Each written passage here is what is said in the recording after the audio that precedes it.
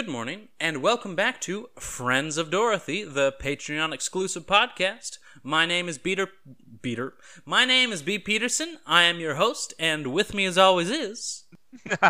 Mark Edward Hoyk. And if you're listening to the screen's margins, then we know that you're a decent person, and decent people love USS Steel. And people who love USS Steel love to clean their USS Steel with Lux Toilet Soap. Lux Toilet Soap. It's the best thing for your Steel's complexion. Alright, I had to get that out of the way. That was my favorite. I think that might have been like my favorite little bit about this whole endeavor we had on the Old Maid. Is old radio ads are just the best. Have you ever spent any extended amount of time listening to old radio programs? Not a ton, but it's not like the best film or anything, but it's one of the films that I know every line to, and it's one of like the films that I can pretty much watch whenever. It's like one of those comfort films for me, is George Clooney's Good Night and Good Luck, with David Strathairn as Edward R. Murrow, and it's the story of the McCarthy battle and all this stuff, and it's great, but it's also an ode to like old TV, and I love how like Alcoa is just like a thread throughout that film, and we see the ads, and then at the halfway point through the film, it just shows a commercial for Kent cigarettes. And I just love the bit how it's like, and one thing that I found especially promising is that viewers of the person-to-person program are not easily susceptible to advertising. Which is why when I say that Kent cigarettes filter best, then we know that you will believe us. And it's just like, oh my word, this ad. It's like, Kent filters best. It's definitely a holdover.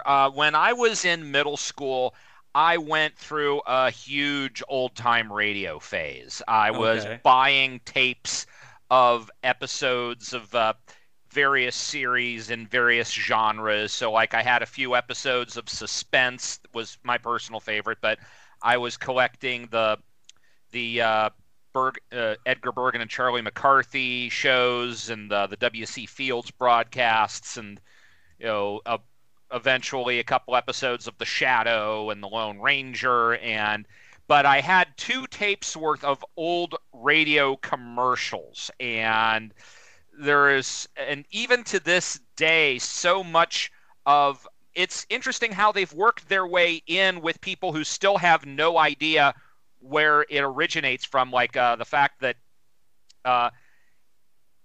one of a big product in the 30s and 40s was Carter's Little Liver Pills, and their slogan was "Take 2, they're small." And it's long after that product has gone out of production, if you still use the phrase "Take 2, they're small," it just still works among people. That it's just imbued itself. But yes, as Rod Serling once fumed before he started working on The Twilight Zone, sponsorship in radio and television was so domineering, you could not have soldiers ford a river if your sponsor is Chevrolet.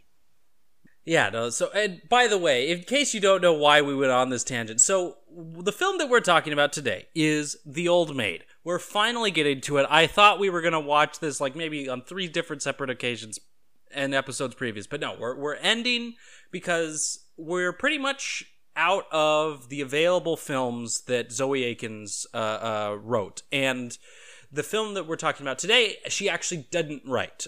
She didn't write the adaptation, but it is an adaptation of her most famous play, the one that she won the Pulitzer Prize for, the 1935 play, The Old Maid. And so in addition to watching the 1939 film directed by Edmund Golding, of the adaptation of The Old Maid, we also, to go back to try and find the root of maybe her words, if you will, we also listened to some radio plays, adaptations of it, that they're just available on YouTube. And so we specifically listened to 2. One from 1939, which was presented by Lux Radio Theater, who would love to tell you about their soap. And then also a 1946 radio play that was brought to you by U.S. Steel, and so yeah, and so we've gone all out for our season finale, if you will, of Friends of Dorothy, and I think it's the perfect film to go out on because I mean we've talked before how Zoe Akins likes to how shall we put it work from the same emotional beats, and sometimes it works and sometimes it doesn't. Here, this is The Old Maid is the ultimate Zoe Akins story, and a couple things. One, we should bring up that The Old Maid originates from a novella by Edith Wharton, right, from 1924, which was not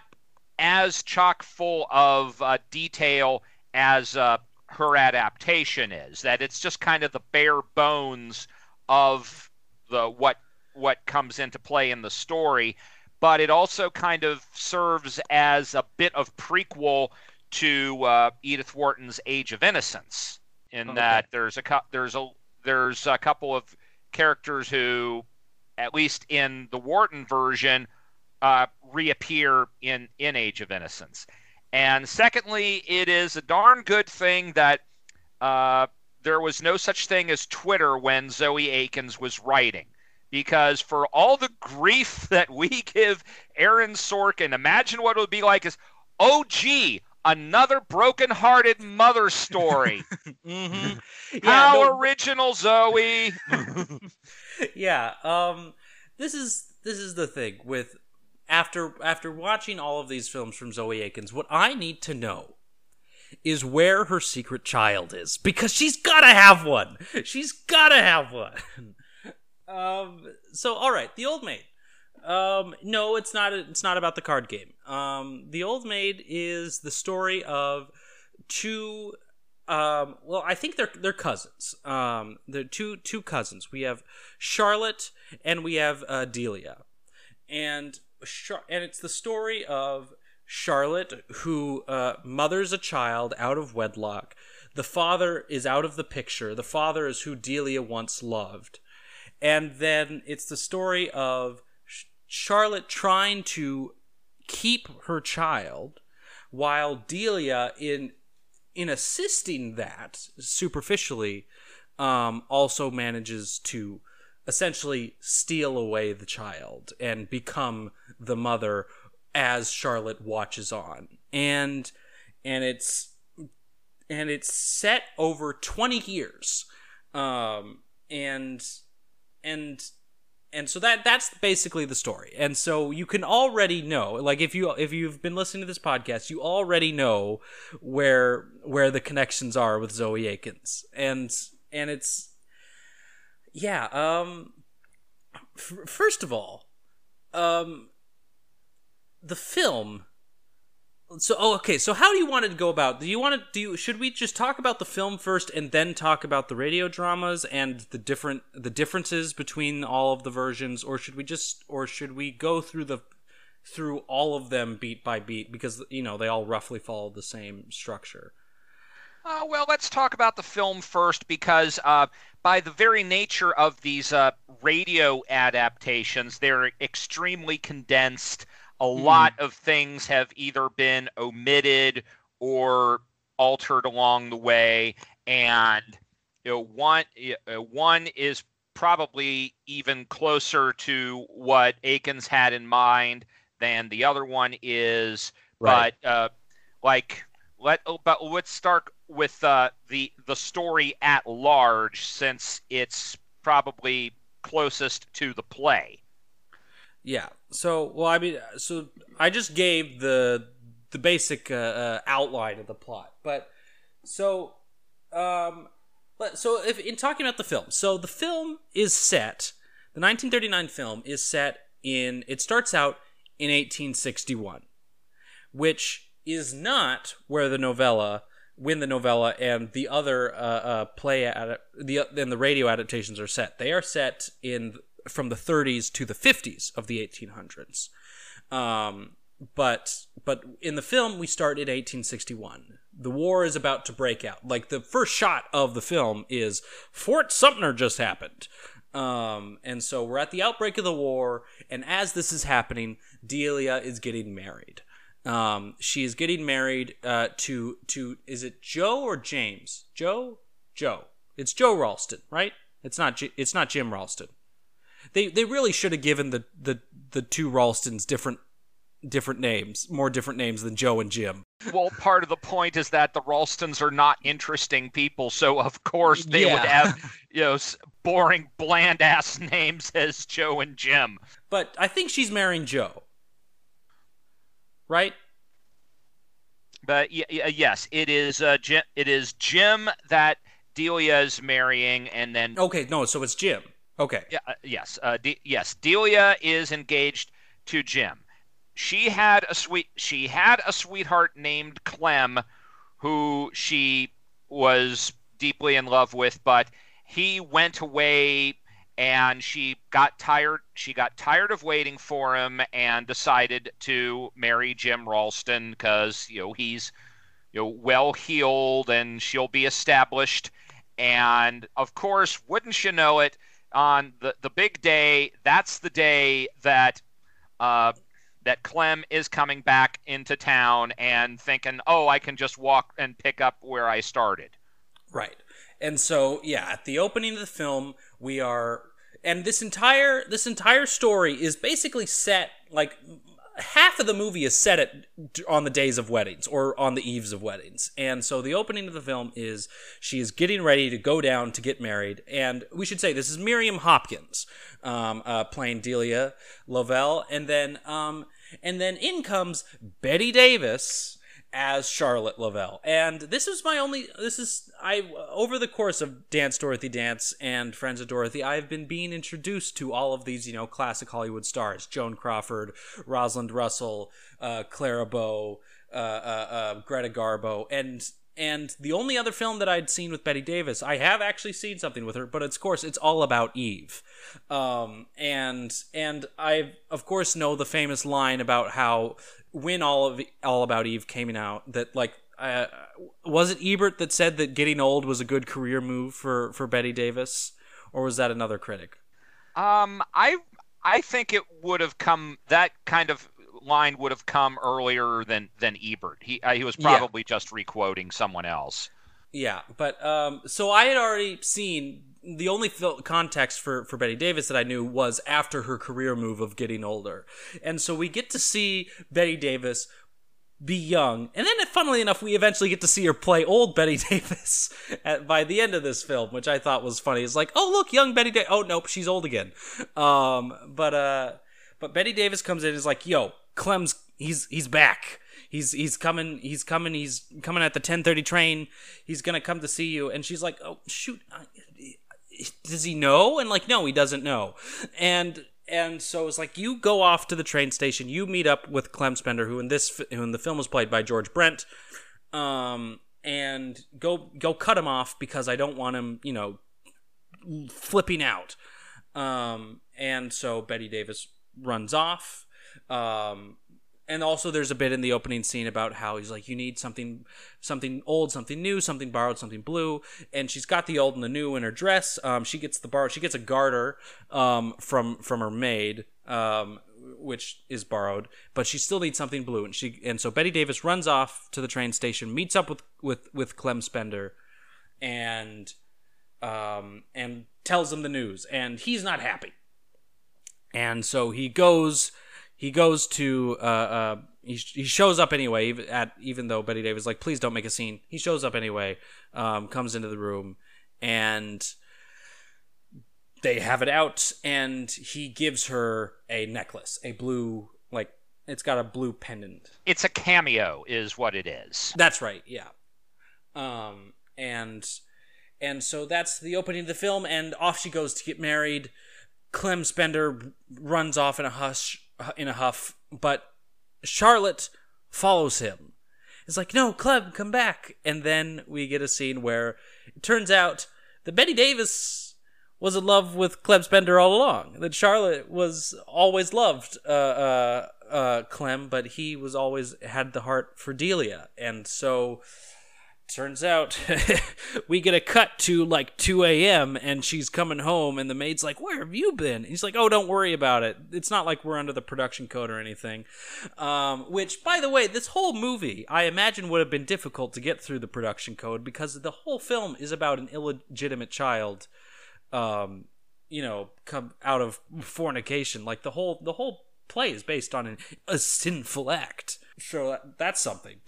Yeah, well, a film adaptation had been kicking around for a while. That, according to the AFI, Ernst Lubitsch had initially optioned it and was going to make it for Paramount in 1935, and obviously it moved to another studio, and he dropped out of the picture along the way. So when the play was first optioned for film, they probably were, when it was going to be made at Paramount, they might have found a more looser way of getting around that primary plot point. Once it decamped for Warner Brothers, they were likely tougher, even though they did get across that primary detail. What is interesting, and here's something where we can talk about the radio adaptations, is that in this film version, Clem has enlisted. Well, he's been drafted, and he's going off to fight the Civil War. Right. And whereas in the 1939 Lux edition, he and Charlotte have gone off on a cruise, and he dies before they barely get out of the harbor. and then in the 1946 U.S. Steel adaptation, he's just gone. Yeah, he's just out of the picture. Is he still in Italy? We don't know. Right.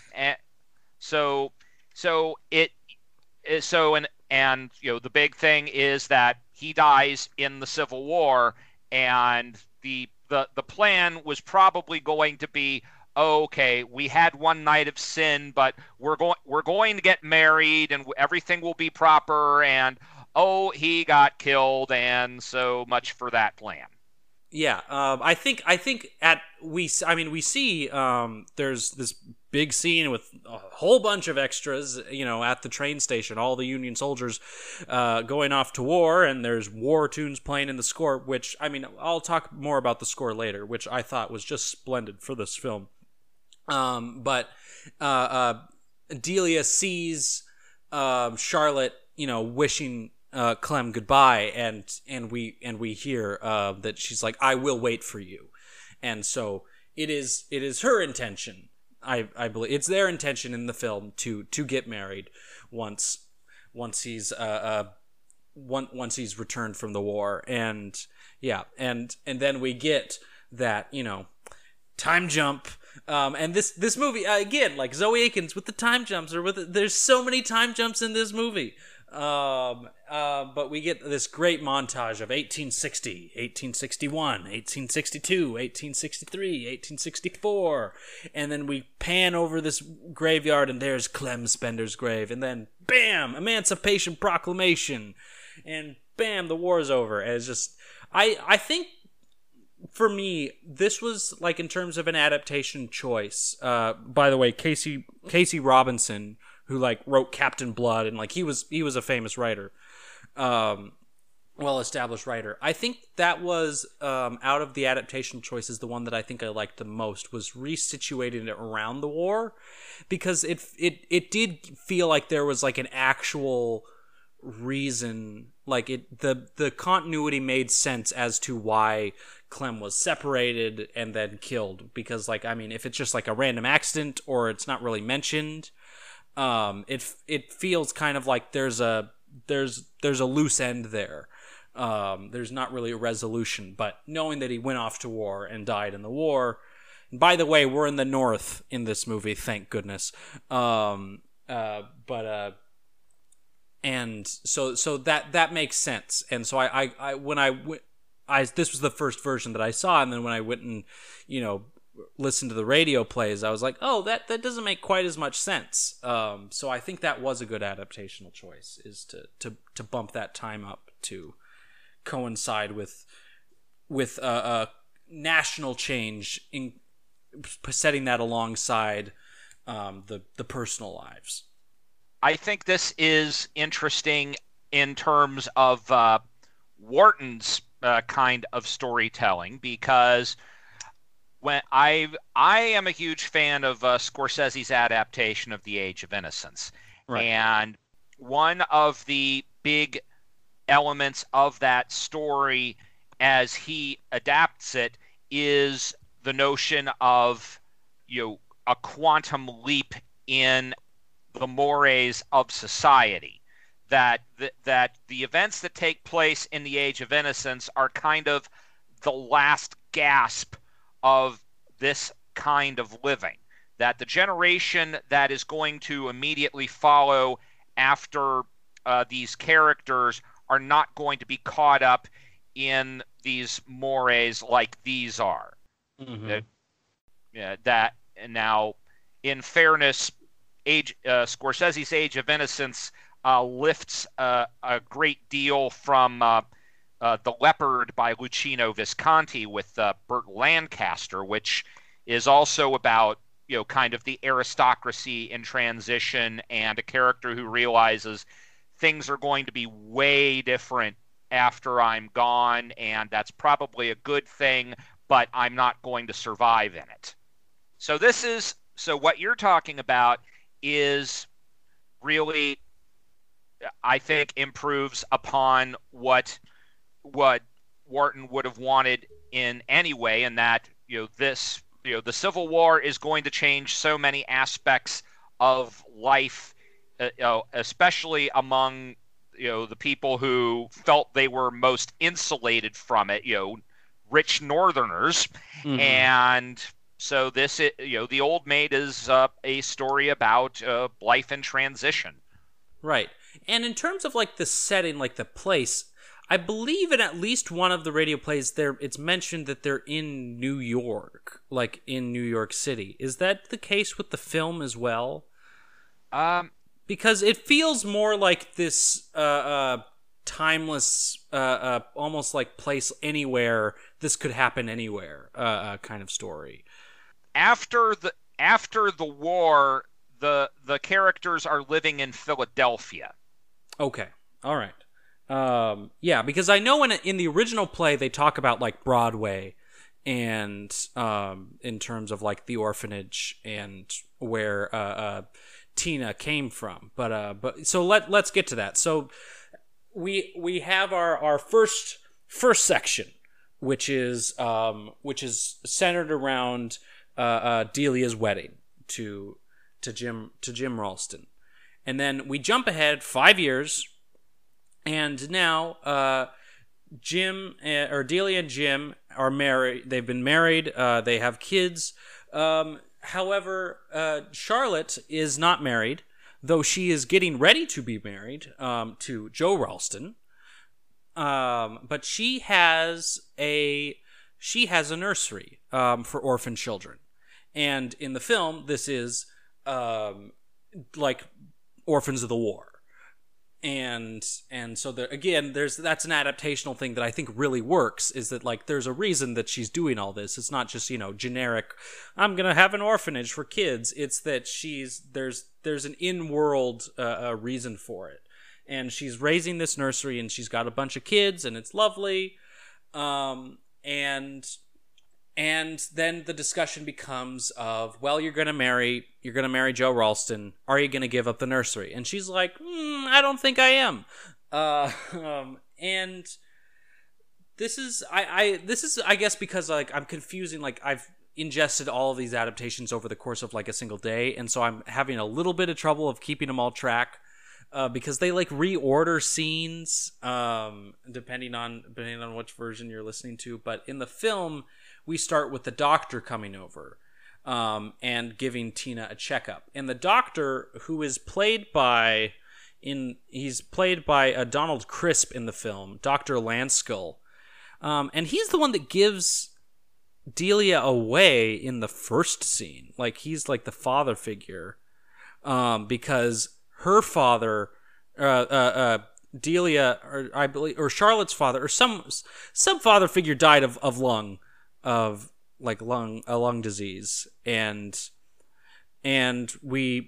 the information that we get from this scene is that that Charlotte is overly concerned with Tina's health, and then later it's revealed because she's worried about her father, because it might be a hereditary thing. Yes, and Lanskull is, since this is a Zoe Akins joint, Lanskull is the unmarried male character that is in their lives through the entire span of the story, and who knows all the deets, and is level-headed, and yeah, he's the same as the Doctor from Outcast Lady. We've seen this character before. He's Gaston.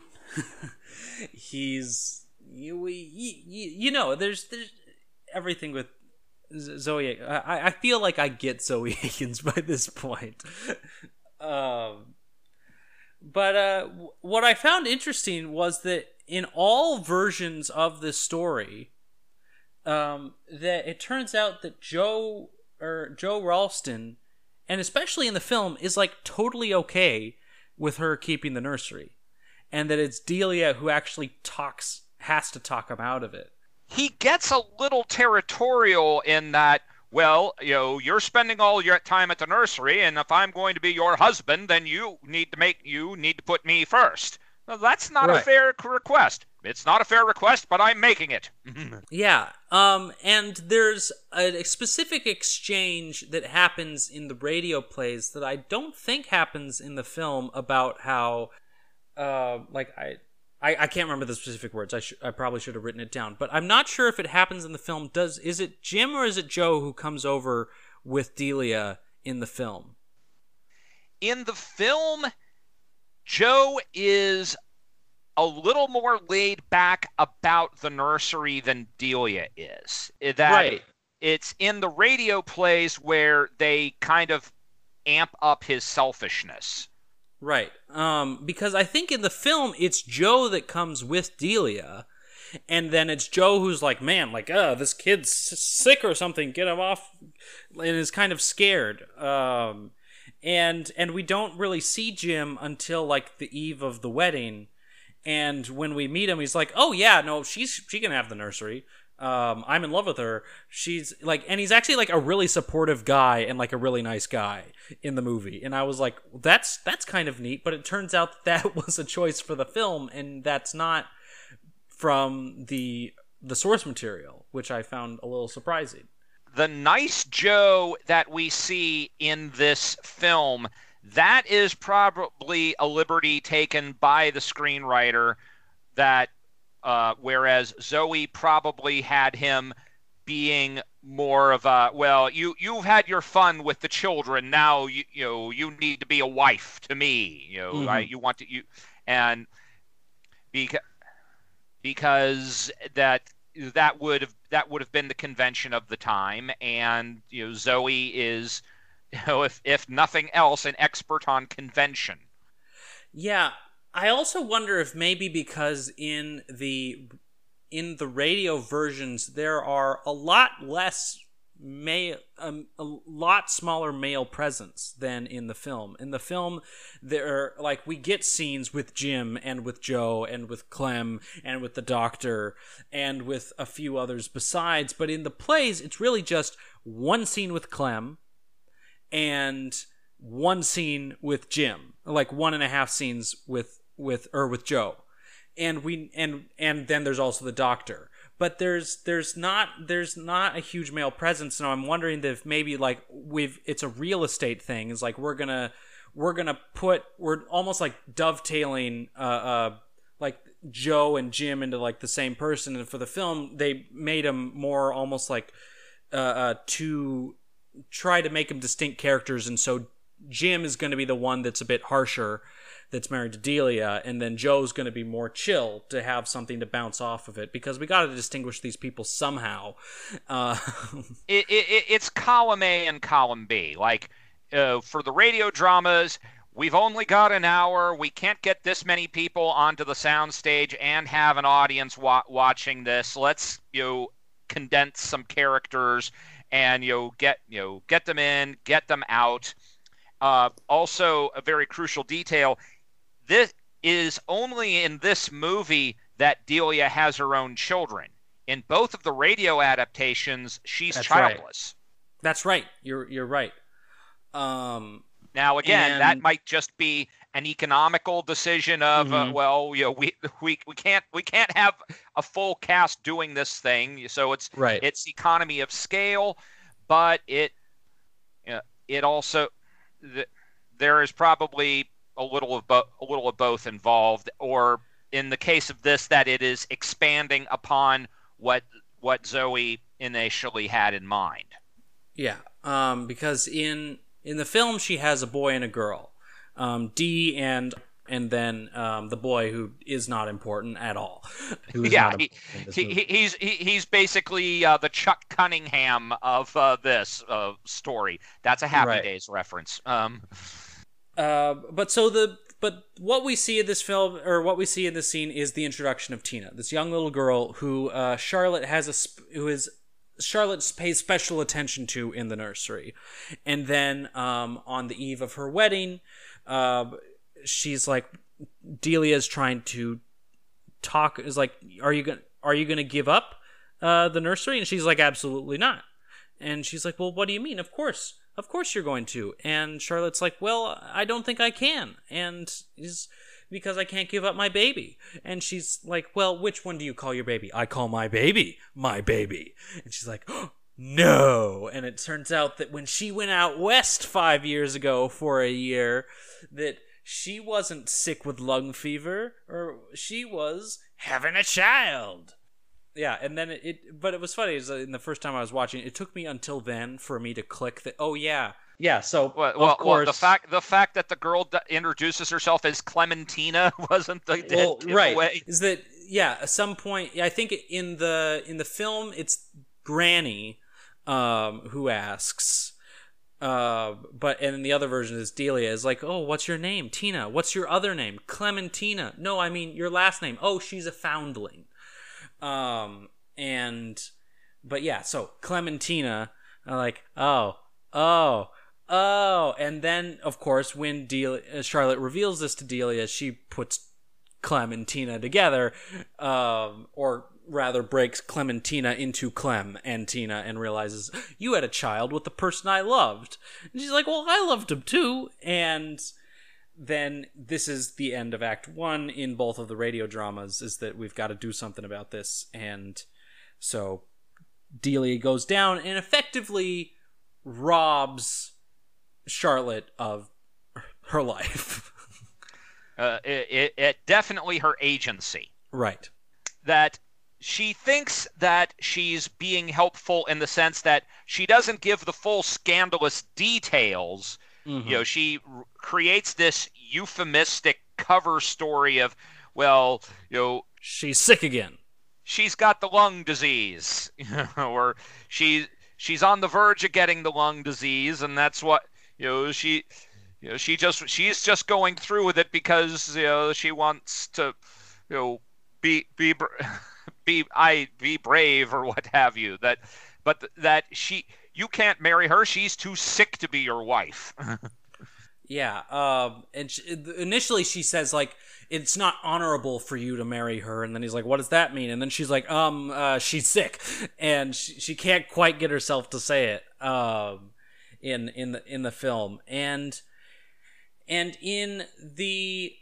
so this is where things start to get, like, reordered in the radio plays, is like, because there's a bit with the doctor, because Jim or Joe, oh my word, these two, Joe goes up to Dr. Lanskill and is like, so Charlotte was sick, right? And he's like, yeah, everybody knew that. And then he's like, well, if she got sick again, it'd be bad, right? He's like, yeah, obviously.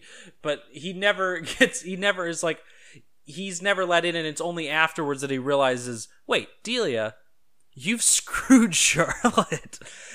and in the 39 radio adaptation, they have this interchange right then and there, but in the film it doesn't come until much later. And I think it works when it's much later in the film, when they're talking about once everyone already knows everything later in the film. But yeah, Joe goes and releases Charlotte, and she, like, all dressed up in her wedding gown, and I release you.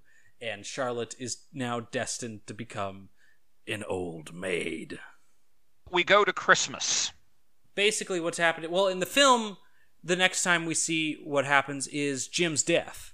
Jim's death gets like a whole bit where Jim is at an accident on his horse, and he's gonna die. And in this scene, there's actually a great bit of where Joe and Charlotte interact, and they realize that Delia lied. They both realize, they're like, wait, you're healthy? She's like, yeah, what? And then they both like, okay, let's stop having this conversation now and never speak of it again. And they never do. And Bette Davis, I gotta say, her look of absolute fury, but hidden behind, she has to hide it, is just spectacular throughout this film. Because she is containing so much pain and rage, but she can never express it until one moment towards the end of the film. And it becomes this great thing of where throughout the film people are saying things to her and about her, and she just has to be there and take it. And Bette Davis does a wonderful job at playing hurt, but can't show it. The realization between the two of them when they each figure out that they've not been told the truth, or were given the opportunity to do so. That again, that's a very Wharton-esque element in I remember the moment near the end of The Age of Innocence where Daniel Day-Lewis's son is talking with him, and he is saying, mother always knew. She said when she asked you, you gave up the thing you loved the most, and he said, she never asked me. So, but then Jim dies, and we move to Christmas, and it's months later, and what happens is that Delia has a solution. Tina, Charlotte, you live with me, and Tina will never have will always have a home, and you'll never have to worry about a thing. You'll be supported. I'm a Ralston. I have the money. I have the station, and you can be supported. And not everyone thinks this is a good idea. Delia's maid mentions, like, I truly don't think even children of different classes should mix. And just like, ew, screw you. Yeah, well, that is something that I really found interesting in that. If I can take a minute to talk about the character of Dora, who is kind of Charlotte's lifelong maid. Dora is played by an actress named Louise Fazenda, who had previously been a silent comedian, and when she did this movie, she had also just married its producer, Hal Wallace, who was at the time the head of production for Warner Brothers, and then Wallace would become one of the biggest producers in Hollywood. He's basically responsible for many movies with Elvis Presley and Jerry Lewis, and big costume epics like Beckett and Anne of the Thousand Days. So he was one of the biggest players in Hollywood. And her character, her character is definitely like not black, but it's definitely kind of established as someone for whom English is a second language. That she's definitely Right, some like, sort of immigrant. that was something that I noticed right off, like in the first scene. We like some of the language, the phrasing that she's using. I was like, "Oh dear, was this maybe left over from like some sort of like was this originally like Ebonics, and then they put a white person in the role, and it was a little weird because of the way she speaks. That I definitely picked up on that.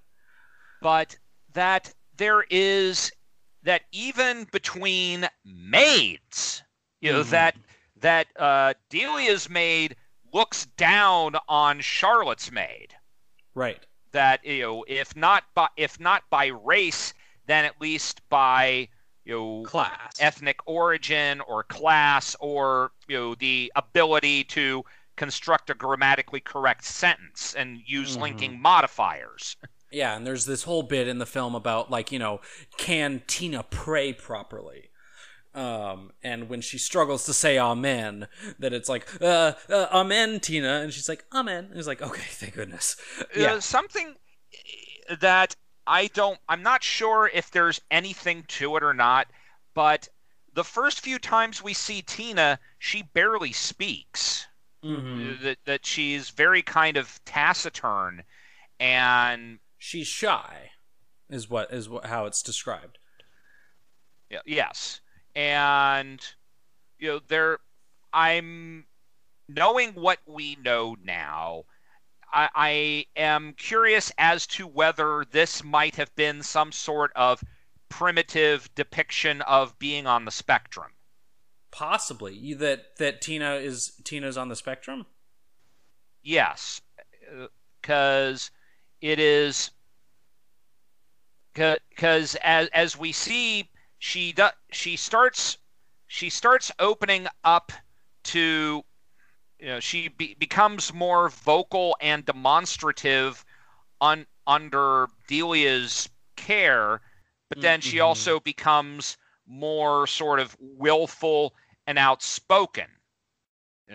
And now some of that might just be in the family, because at the beginning of the movie, we have the granny matriarch, who I'm pretty sure is in the Edith Wharton original is supposed to be Mrs. Mingott from The Age of Innocence, who I had her on my name for just Miriam Margolyes plays her in the Scorsese film. And Granny is this outspoken woman. She's snapping at the doctor as he's trying to take care of her. We usually have one of these archetypes in a Zoe Akins film, for that matter. There's always some sort of ill-tempered elderly woman who doesn't take any guff, but that of course she'll do the right thing later.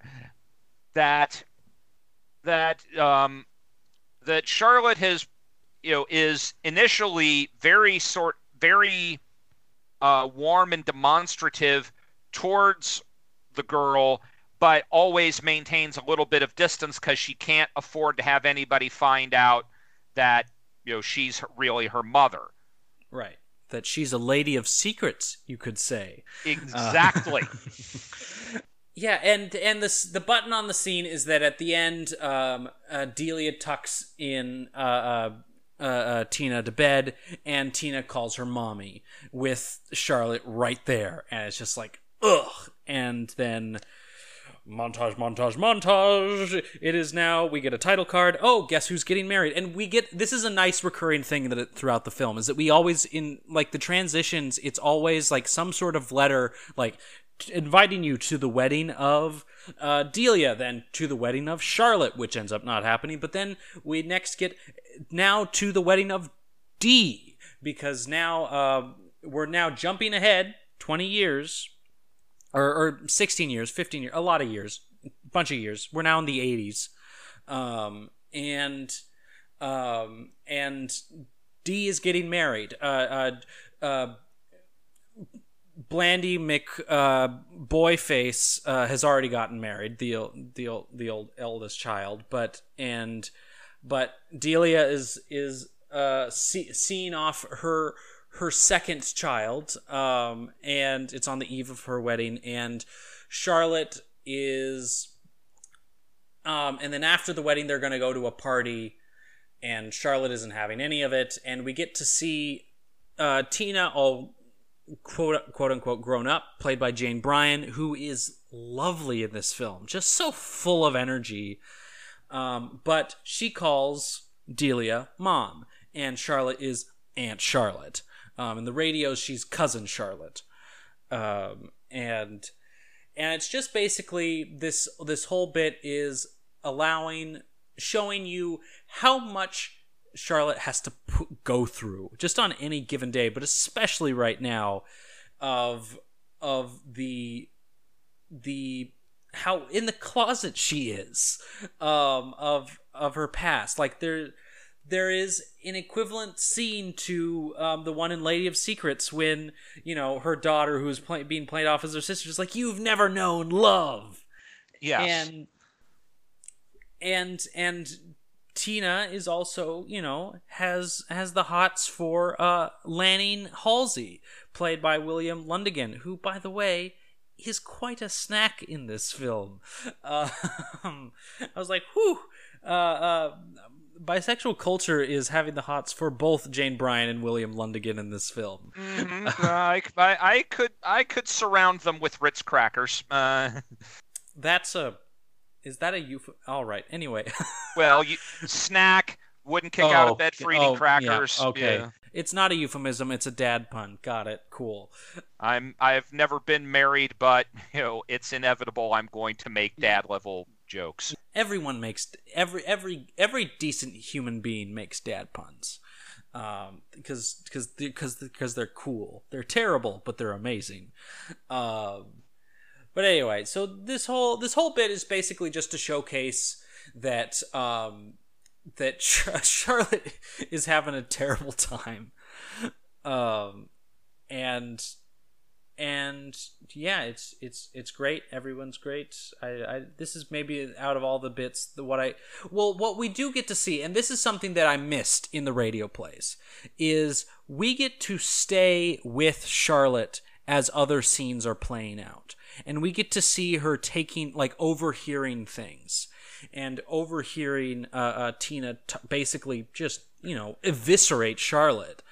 And we get to stay with Charlotte, with her perspective, overhearing all this stuff. And we get to see these moments where, Charlotte doesn't even know how to dance. And then we get to see Bette Davis go up to her room and just have, hearing the music from afar off and just doing this little dance, and then just looking up and saying Clem. These just small moments is what this movement is great for. And then when Tina does go out with Lanning, there's a great bit where she's basically looking into the fire and trying to figure out, how am I going to react? You didn't go out in your boots, it's cold out, and she starts out being kind, but she just falls back into her harshness, because she's filled with pain and doesn't know how to express it. She can't express her feelings. Well, it's twofold. That it's her own suppression and self-hatred, but as she explains to Delia, she has taken this extremely harsh tone with Tina partly so that no one would ever think that she's the real mother. Mm-hmm. Yeah, that she's created this gulf between herself and her own child in order to distract people away from the possibility that they are related, and also because now that if she and Tina had been left to their own devices, if they had either married.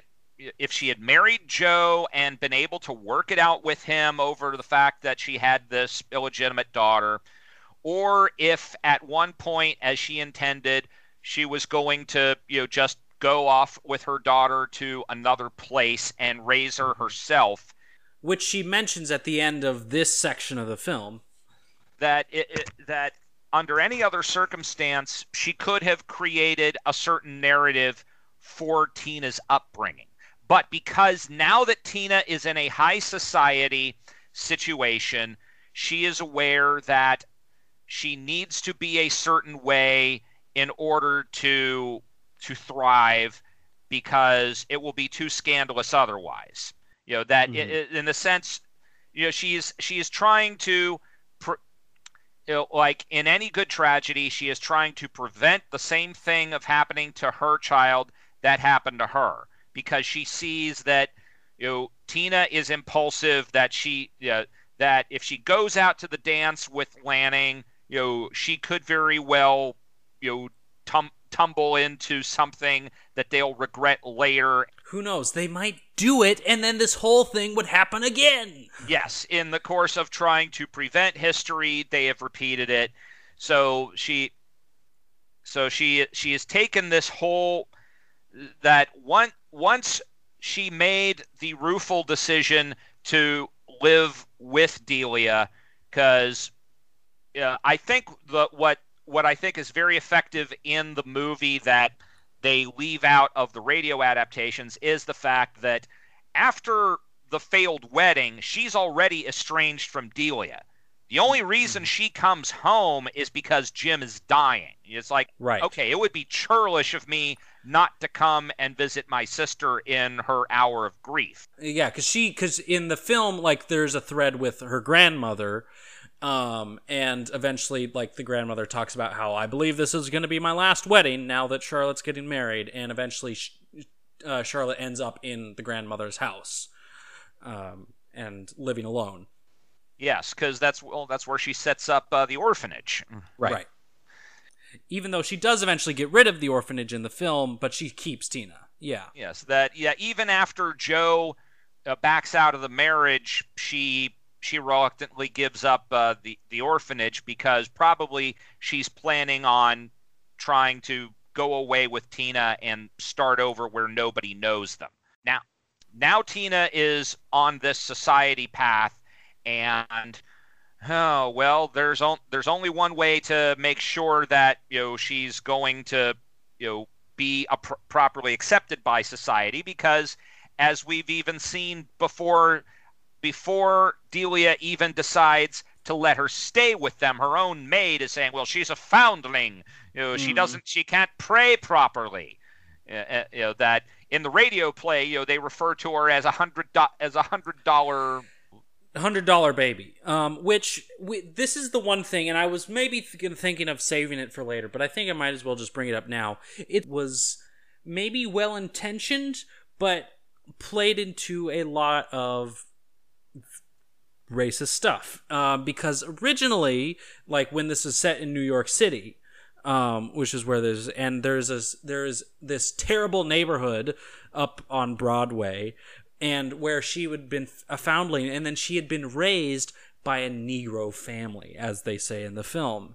And so, having been raised by black people, the opening of the orphanage scene in the original play is kids yelling at Tina, calling her the N-word. Which I was like, oh, okay.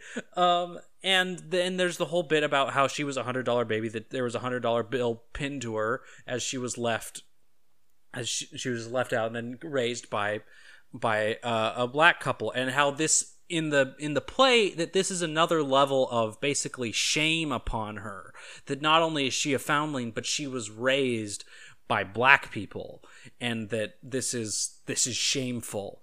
And so part of me is like, okay, so was this Zoe Akins commenting on, the problems of racism in this time, and how even in the North that this was still an issue?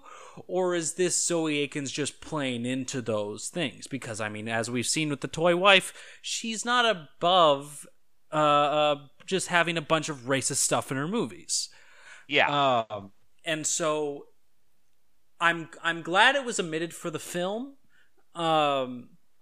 It would have just been incredibly distracting, and it probably would have aged terribly. And And yeah, and like these characters, they're mentioned on like one or two occasions, but we never get to see the original carers for Tina. And so it's a whole issue that it's just like there's way too much to unpack here, and it's just like the implication is that Charlotte went west, had Tina, and came back, and I'm opening an orphanage for war babies, and here's our first one right here. Mm-hmm. Yeah, and so in the film with the war orphanage, that's again, as an adaptational choice, it's clean, it fits thematically, it fits the time period, and I'm glad they made that change, because in the original it's a really strange stretch, and there's a lot of potentially just really gross stuff in there. I haven't read I wasn't like, you have to pay like $10 or whatever for like a copy of the original script, and so I didn't do that. But of the preview that they gave, it's just like, oh my, there was clearly some outdated stuff in here that would not play today. And so that's unfortunate, but I'm glad that the film, quote unquote, fixed it.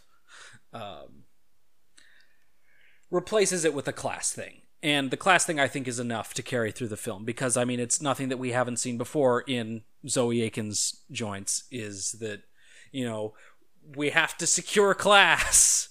It's inherent drama. Yes, that wonderful scene you mentioned where Charlotte is rehearsing how she is going to react to Tina coming home late without her boots, and how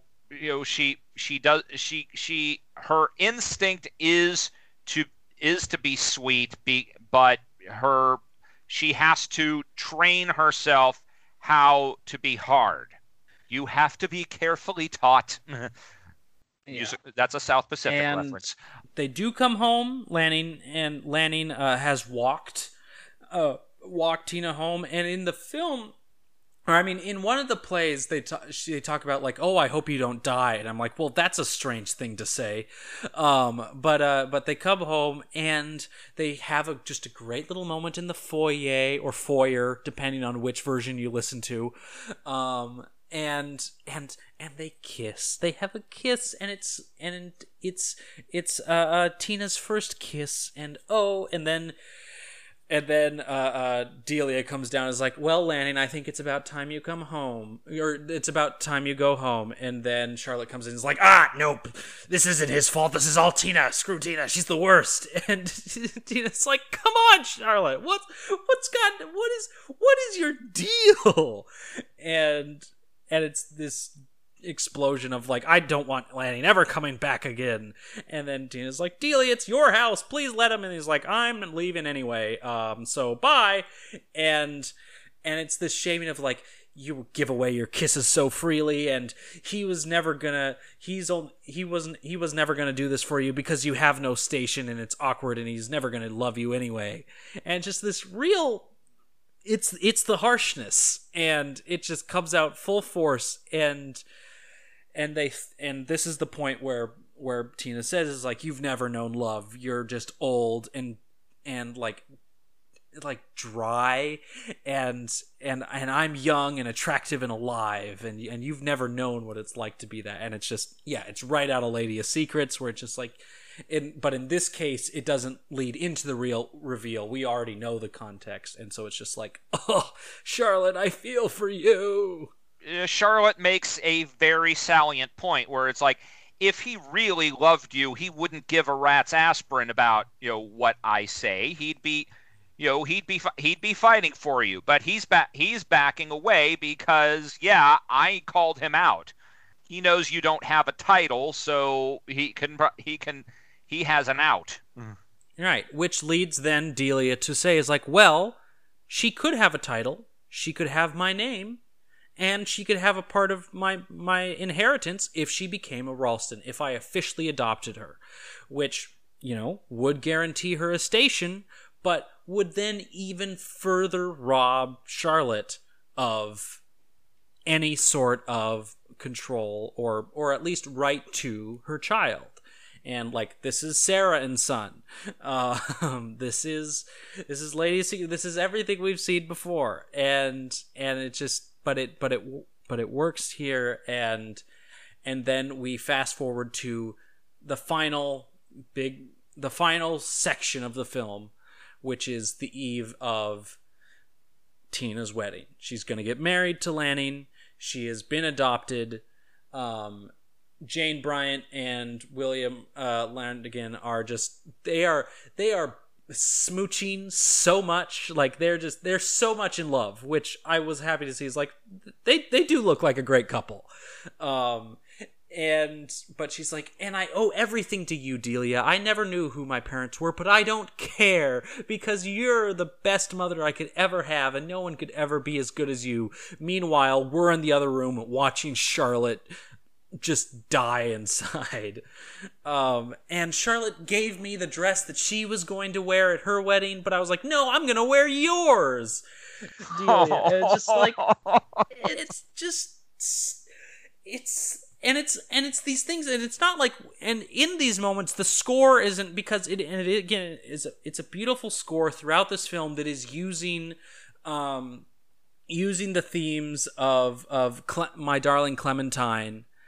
It is integrated into the score throughout the film, and another song which I'm blanking on, but anyway, but it's a beautiful score. But in these moments, it's just silent, and we're just watching Charlotte go through the house, try to prepare for the wedding, meanwhile getting berated from the other room, and it's just brilliant. But it all leads up to Tina's gone to bed, and now her mother has to come up and talk to her on the eve before her wedding, and this is where the showdown happens, because Charlotte's had enough.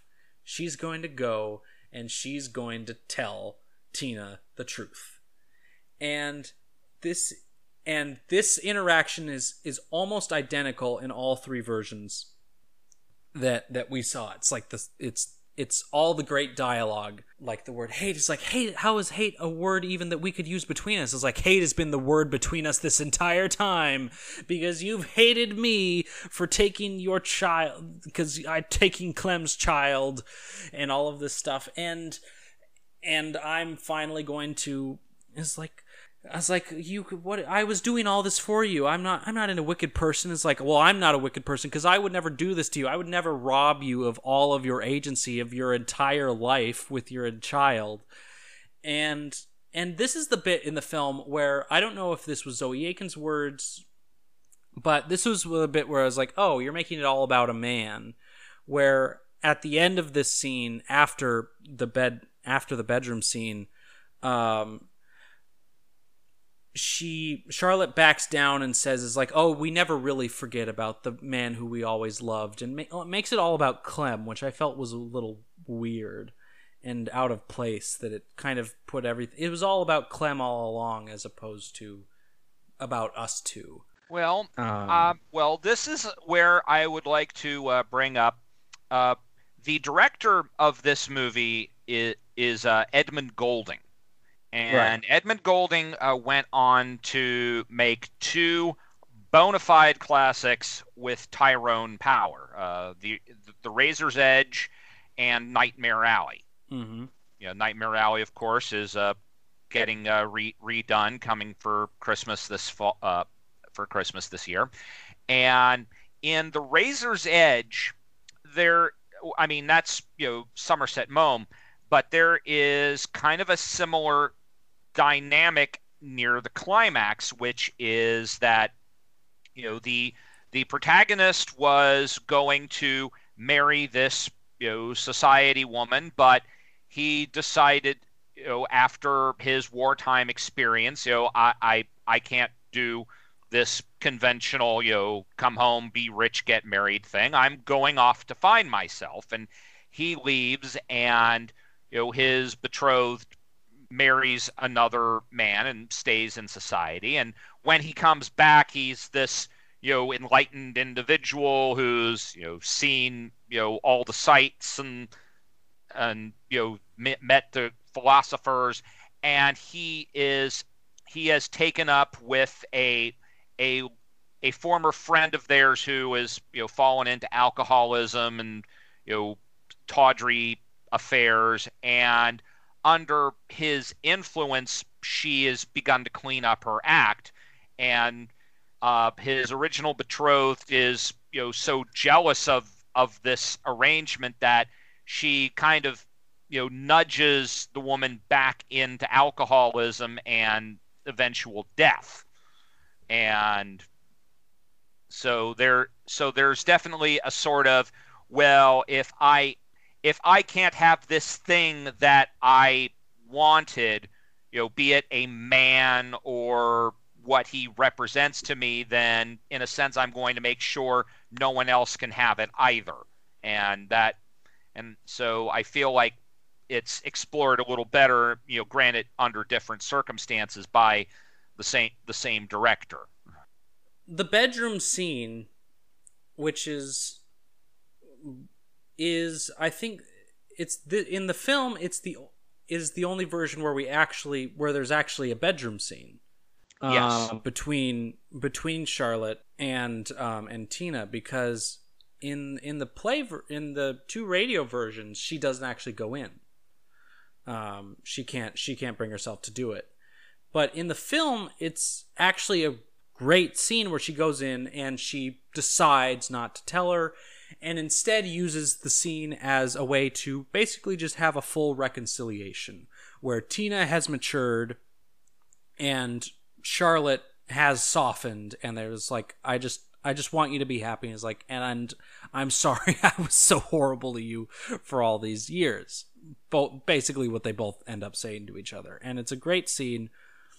And then it goes back, and then they have the dialogue between Delia and Charlotte about like, oh, it was all about Clem, and you never forget your first love. And I was just like, I don't know if we need all this dialogue.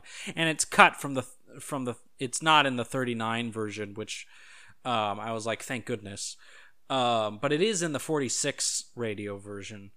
There is that bit, which I don't know why. I don't really again, like, it feels like you just made it all about Clem Spender. I thought he was supposed to be gone. I don't know. I don't recall any credit in the sense of, in the 46 edition of the broadcast, there is a writer named Arthur Arendt who is credited with the adaptation for radio. The Lux broadcast doesn't credit anyone for cutting it down for radio, but there is an actual appearance by Zoe Akins speaking at the end of the episode, which is great, because it's so rare to hear any of these people from that era of filmmaking in their own voice speaking.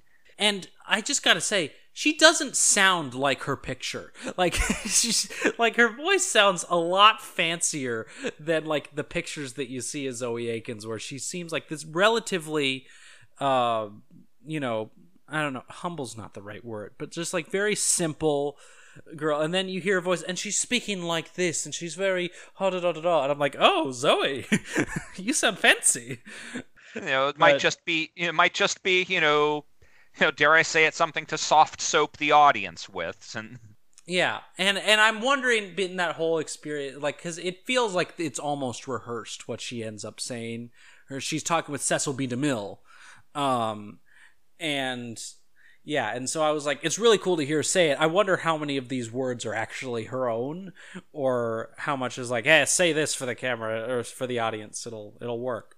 Her presence on that broadcast would lead one to believe that she supervised the trimming of the play for that medium. Right. Yeah. I think that was the implication. So the emphasis on the memory of Clem is probably a dude's interjection. Right. It's in the because we see it in the Casey Robinson version. Yeah, because we see it in the Casey Robinson version, and we see in the Arthur, what was his last name? Arthur Arendt adaptations, but it's in Zoe Akins' cut that we get to see. Again, I couldn't get access to the original play. That's not there.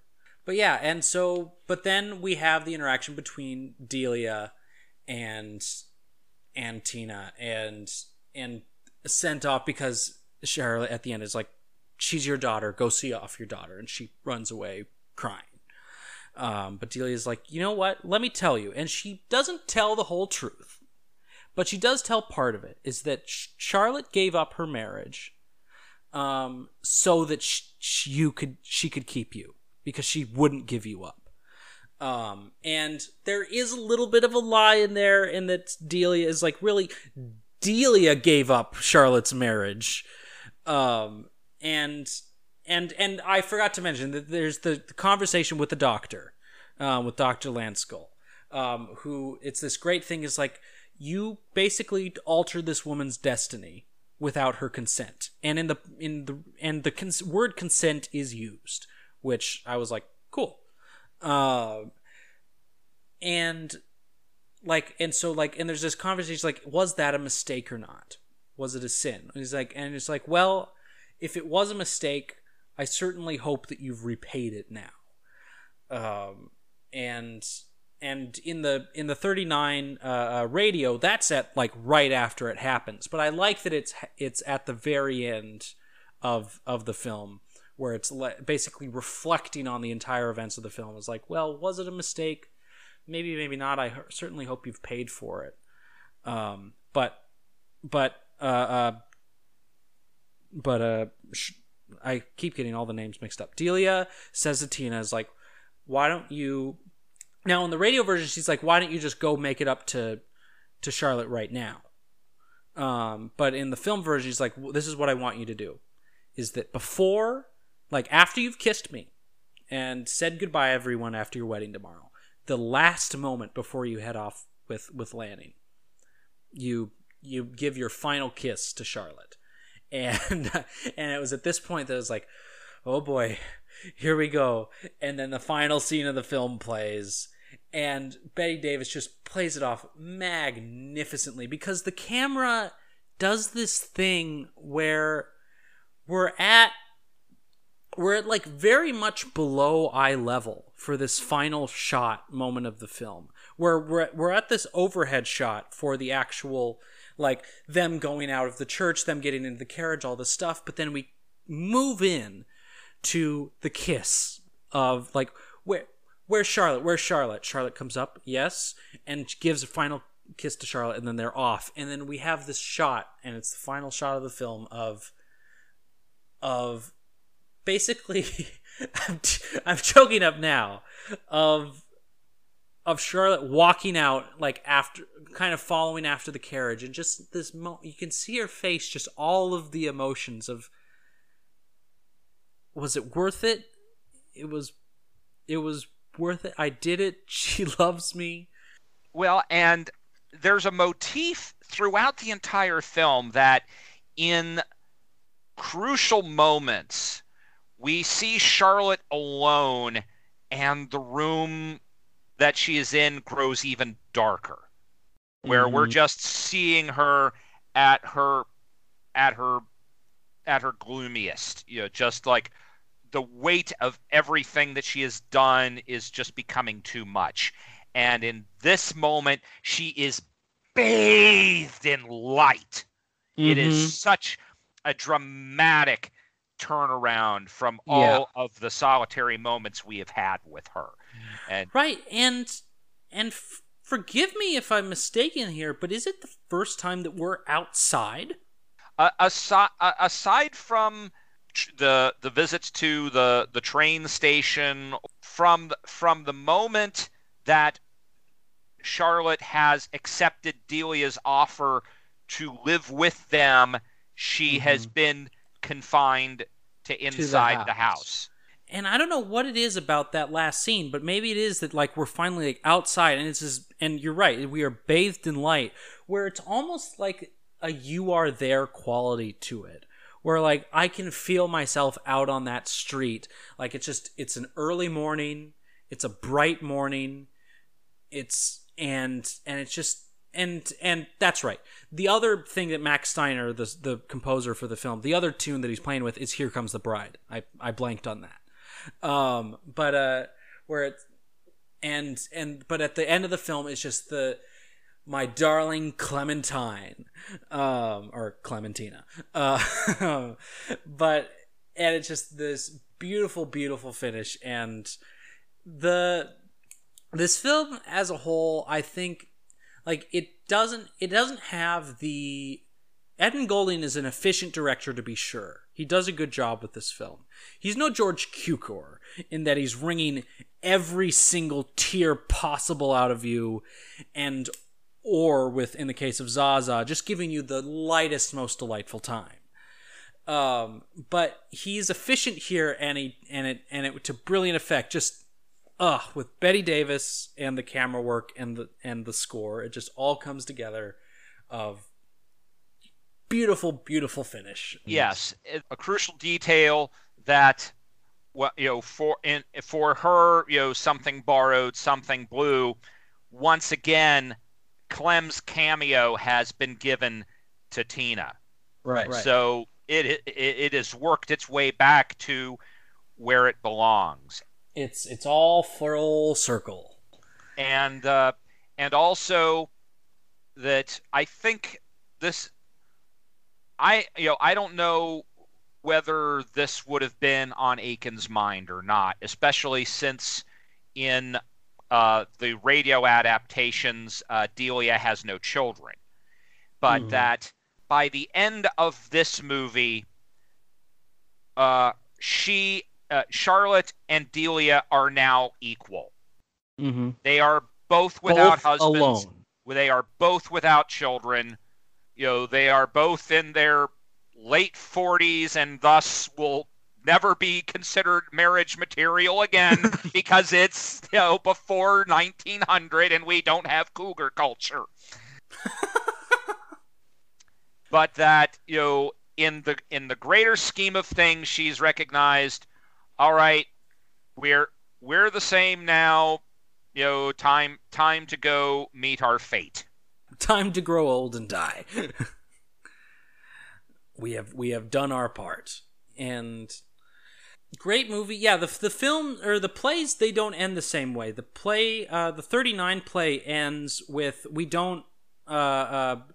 the final interaction is between Tina and Charlotte, but it's Charlotte Tina going to Charlotte's room and saying, "Thank you for everything. I love you." And it's that reconciliation scene just moved, translated so that it is the final moment, as opposed to moment with Charlotte, moment with Delia, and then again with Charlotte at the finale. And then in the 46 version, it's edited down even further, where it's just go off to Charlotte, and that's the end. And so I really think that the film's version works best, because it really just seeing that kiss and seeing Bette Davis, just everything melt away and just feels like, I did it. She loves me. It's so worth it. She loves me, and she is not going to be subject to the same fate that I was. Right. She can have a life of her own with someone that she truly loves, which she was denied because Clem passed away. And one tiny little footnote I want to mention, in the U.S. Steel adaptation for the brief time, Clem is played by an actor named Lamont Johnson, who later went on to become a director of film and television, and one of his standout works was a made-for-TV movie called That Certain Summer, which was one of the very first movies of the week for television to take a, positive and non-exploitative depiction of a homosexual relationship. Okay, interesting. Yeah, in the 46 version, though, we didn't mention is that is the only version of this thing where we get something set before the events of any of the others. We actually get to see, the only time we get to hear Clem in that radio play is him going off to Italy the first time. And then we jump to 2 years later, aka the beginning of all of the other adaptations, which is when Delia is about to get married. But in the 46 version, it's Delia, Clem is going away and Delia is saying, "I'll wait for you." And then cut to 2 years later, it's 1833, and she's getting married, and Clem is returning.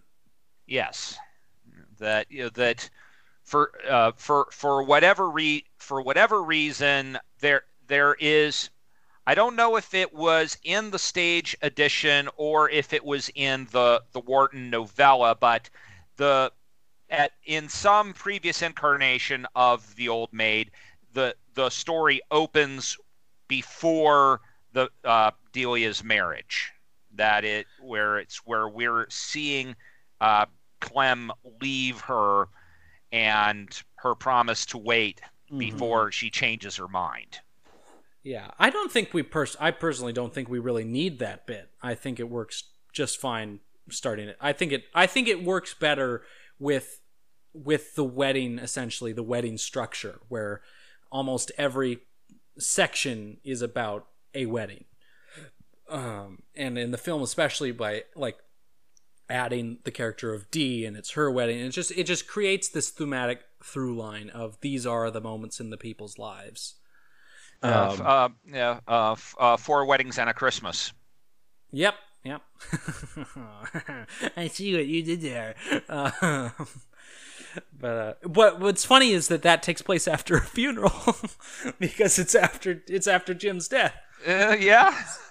So what you're saying is that 4 weddings and a funeral is just a remake of the Old Maid. All right, so that pretty much that's the Old Maid. Zoe Akins. What do we got? We have stories of a loved one who passed away untimely, tragically, and in many cases she can't tell of it. The woman can't tell of her love, but he died in a war. We have stories of secrets about keeping secrets about their husbands or about their children, about their relationships. Got to keep the secrets. We have mothers trying to retain a relationship with their children, whether it's because the husbands are trying to take them away, it's because the husbands sold them away, it's because other families are cared for the children and the mom just has to get back to her child, whatever it takes. And then all of the stuff with class. Like this is Zoe Akins. This is what we've seen over these past, between Sarah and Son and with these past 6 episodes. This is what Zoe Akins is interested in. And it really just begs the question, like knowing what we know about her personal life, which we discussed, is that, she was married to a man for very shortly before he passed away. I want to know where that kid is. Where is that secret child? Because clearly she has...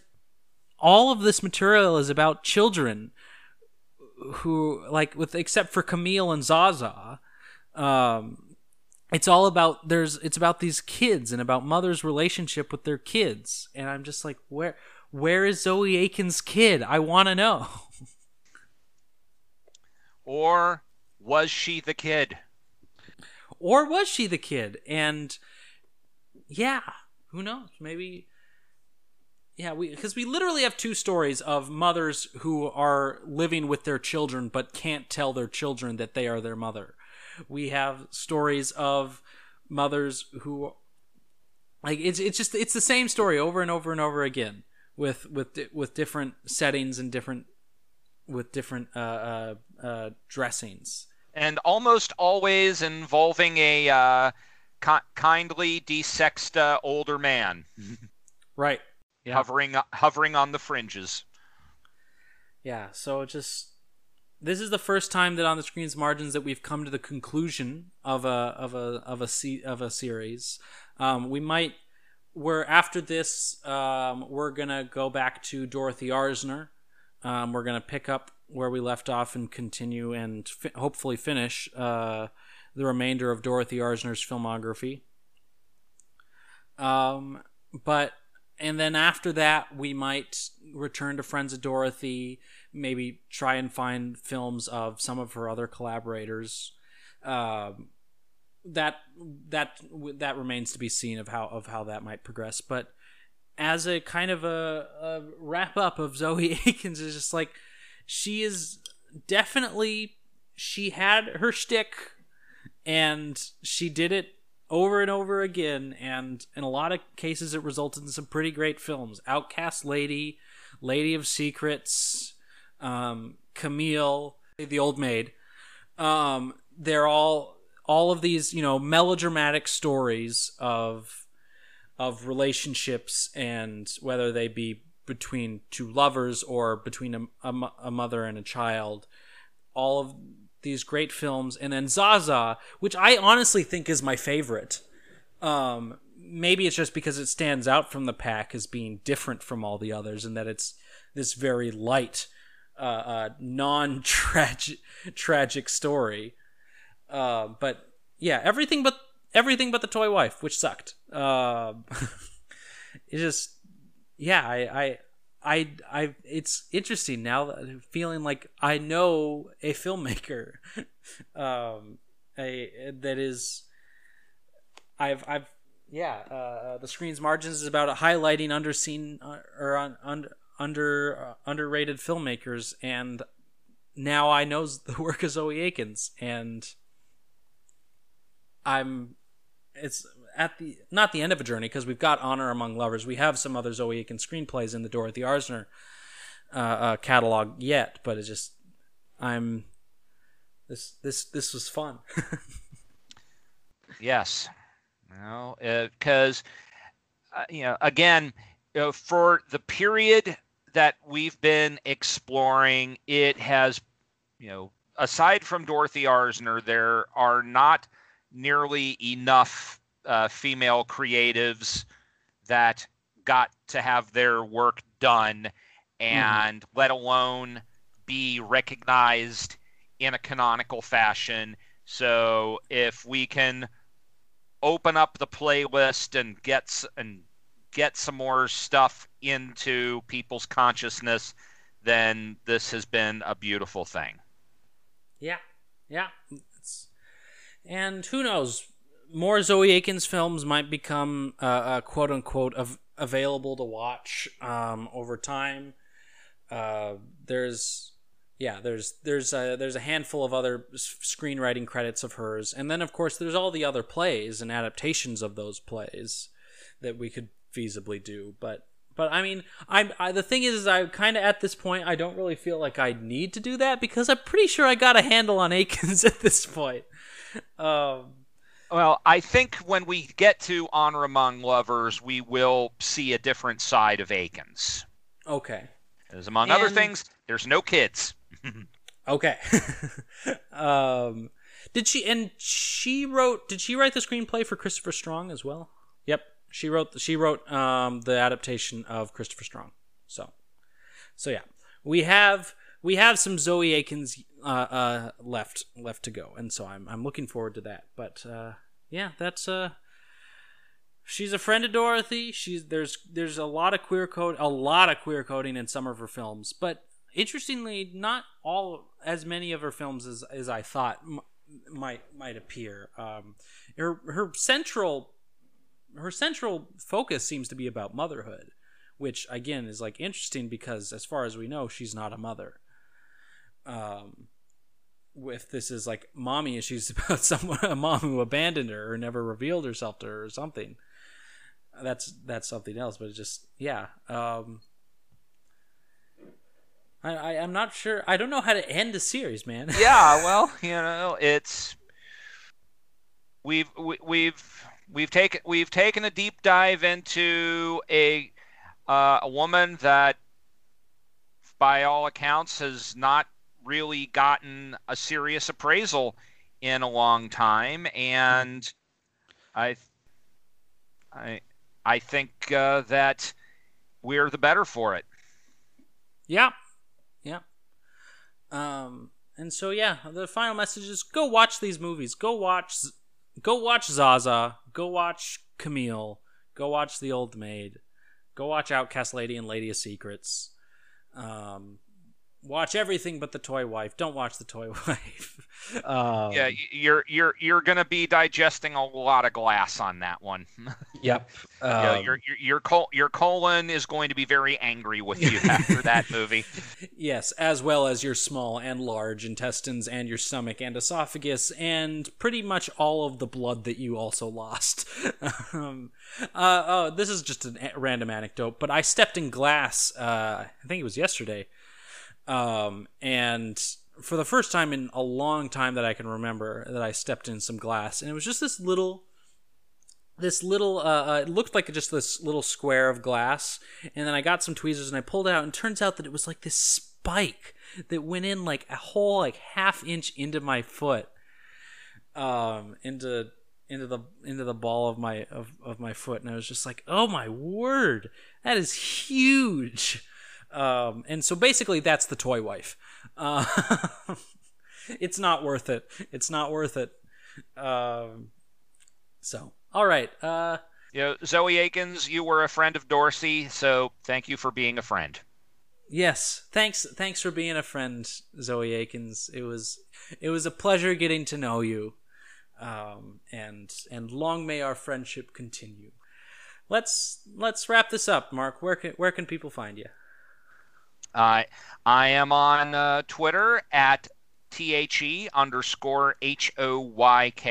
the Hoyk, phonetic pronunciation of my name. I just recently posted a large thread of images from the dawn of home videos. A lot of brochures and the very first movies that were released on video cassette. So scroll down and look at that. I think you'll see a very interesting bit of history. I have a blog at projectorhasbeendrinking.blogspot.com. Some wonderful essays I've written there, and I have essays posted at the New Beverly Cinemas website at thenewbev.com/blog. Hoping I'll have some new material up there soon, but for now you're going to have to hit that read more button a few times to see what I've done, but some stuff there I'm very proud of. All right. And then if you're listening to this, that means that you're a patron, so thank you very much for supporting us. It does mean a lot. It does give us incentive to think that, we're not, just maniacs off in our own little corner yelling into a void. I mean, we are doing that, but it makes us feel a little bit more valued. So thank you very much for listening. If you are a patron, then you can go on and vote on our polls for other stuff. We've got other Patreon exclusive series.